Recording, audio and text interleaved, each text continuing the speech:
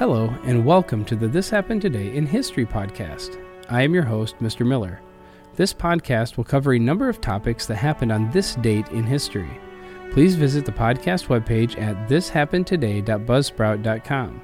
There you can download the notes page, which will help you organize the information as well as develop your own ideas on how these events change the world around us. If you're interested in hearing more, please consider subscribing so you will not miss out on what happens tomorrow in history. Today is April 9th. On this day, in 1865, Confederate General Robert E. Lee agreed to surrender his Army of Northern Virginia, marking a symbolic end to the Civil War. The overall Confederate surrender took place in stages over the following 2 months, with the other Confederate armies reaching surrender agreements after Lee met with Union General Ulysses S. Grant at Appomattox Courthouse. But the loss of Lee and the Army of Northern Virginia was a fatal blow to the Confederacy. Lee's troops had been besieged by Grant's Union forces at Petersburg and Richmond for a 10-month period starting June of 1864. Lee used his considerable experience as a combat engineer to have his troops dig trenches to slow the Union advance. But on April 1, 1865, Union forces led by General Philip Sheridan took a critical transportation link at Five Forks, and Grant broke through the Petersburg defenses the following day. Lee and the Army of Northern Virginia withdrew to the southwest, harried by Grant's forces. On April 6th, about a quarter of Lee's army surrendered after it was cut off from Lee and surrounded by Union forces. The next day, Lee and Grant started corresponding about a possible surrender of the rest of the Army of Northern Virginia. Grant said it was my duty to shift myself from the responsibility of any further effusion of blood by asking of you the surrender of that portion of the Confederate States Army known as the Army of Northern Virginia. Lee then asked about surrender terms. The two military leaders agreed to meet under truce at the home of Wilmer McLean at Appomattox on the afternoon of April 9th. A sharply dressed Lee and Lieutenant Colonel Charles Marshall arrived first, followed by a slightly disheveled Grant and his officers, a group that included Robert Todd Lincoln. The generals had met once before during the Mexican-American War, and they briefly chatted about the experience. Lee then asked Grant to write down the surrender terms, which allowed Lee's officers to keep their sidearms and horses, and a similar provision was provided for Lee's cavalry and artillery troops. All of Lee's troops were allowed to return to their homes and not be disturbed by the United States authorities so long as they observe the paroles and laws in force where they may reside. Grant also provided rations for the starved Confederate troops. The generous surrender terms avoided potential trials of Confederate leaders and served as a blueprint for other surrenders that followed. After the papers were signed, Lee and Grant shook hands, and after Lee mounted his horse, Grant and his officers saluted Lee, who returned the gesture. Approximately 28,000 Confederate soldiers laid down their weapons over the next 3 days and returned home. After the April 9th, 1942, U.S. surrendered of the Bataan Peninsula on the main Philippine island of Luzon to the Japanese during World War II, approximately 75,000 Filipino and American troops on Bataan were forced to make an arduous 65-mile march to prison camps. The day after Japan bombed the U.S. naval base at Pearl Harbor on December 7, 1941, the Japanese invasion of the Philippines began. Within a month, the Japanese had captured Manila, the capital of the Philippines, and the American Filipino defenders of Luzon, the island on which Manila is located, were forced to retreat to the Bataan Peninsula. For the next 3 months, the combined U.S.-Filipino Army held out despite a lack of naval and air support. Finally, on April 9th, with his forces crippled by starvation and disease, U.S. General Edward King Jr. surrendered his approximately 75,000 troops at Bataan. The surrendered Filipinos and Americans soon were rounded up by the Japanese and forced to march some 65 miles from Mariveles on the south end of the Bataan Peninsula to San Fernando. The men were divided into groups of approximately 100, and the march typically took each group around 5 days to complete. The exact figures are unknown, but it is believed that thousands of troops died because of the brutality of the captors, who starved and beat the marchers and bayoneted those too weak to walk. Survivors were taken by rail from San Fernando to prisoner of war camps, where thousands more died from disease, mistreatment, and starvation.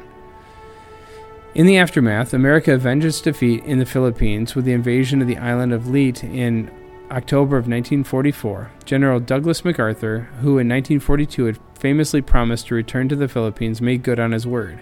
In February 1945, U.S. Filipino forces recaptured the Bataan Peninsula, and Manila was liberated in early March.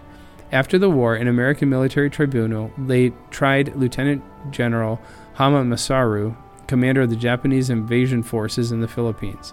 He was held responsible for the Death March, a war crime, and was executed by firing squad on April 3rd of 1946.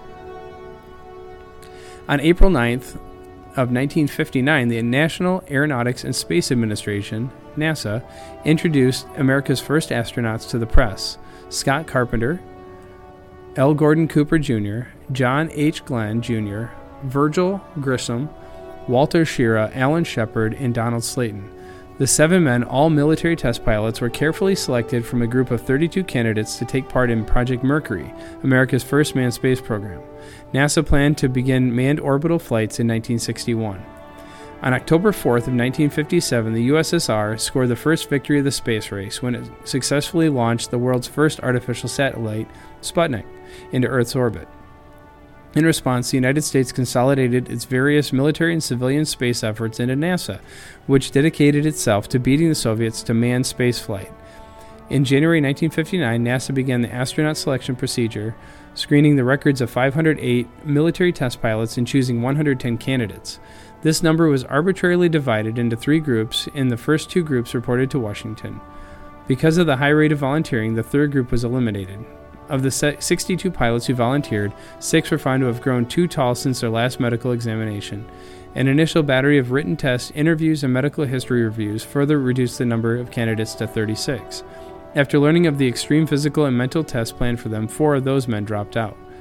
The final 32 candidates traveled to Lovelace Clinic in Albuquerque, New Mexico, where they underwent exhaustive medical and psychological examinations. The men proved so healthy, however, that only 1 candidate was eliminated. The remaining 31 candidates then traveled to Wright Aeromedical Laboratory in Dayton, Ohio, where they underwent the most grueling part of the selection process. For 6 days and 3 nights,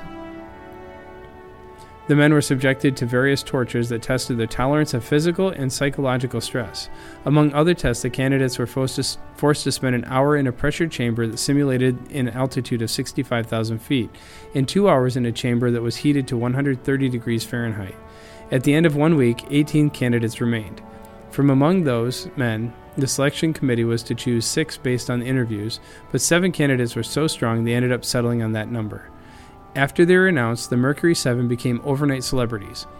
The Mercury project suffered some early setbacks, however. On April 12th of 1961, Soviet cosmonaut Yuri Gagarin orbited Earth in the world's first manned spaceflight. Less than 1 month later, on May 5th, astronaut Alan Shepard was successfully launched into space on a suborbital flight. On February 20th, 1962, in a major step in the U.S. space program, John Glenn became the first American to orbit Earth. NASA continued to trail the Soviets in space achievements until late 1960s, when NASA's Apollo program put the first men on the moon and safely returned them to Earth. In 1998, 36 years after his first spaceflight, John Glenn traveled into space again. Glenn, then 77 years old, was part of the Space Shuttle Discovery crew, whose 9-day research mission launched on October 29, 1998. Among the crew's investigations was a study of spaceflight and the aging process. You have been listening to the This Happened Today in History podcast. I thank you for listening, and I hope that you have enjoyed learning about historical events from the past. Thank you to the following websites for their information regarding today's topics: ThePeopleHistory.com, Robert E. Lee Surrenders at ConstitutionCenter.org. The Japanese forced 75,000 captured Americans and Filipino soldiers on the Bataan Death March at History.com, and America's first astronauts were introduced at History.com. The music used as the background track for this podcast is Americana, created by Kevin MacLeod on Incompetech.com. If you enjoyed this information and would like to hear more, please consider subscribing, as this will keep the historical events in your feed in the morning for each day. I hope you have a great day.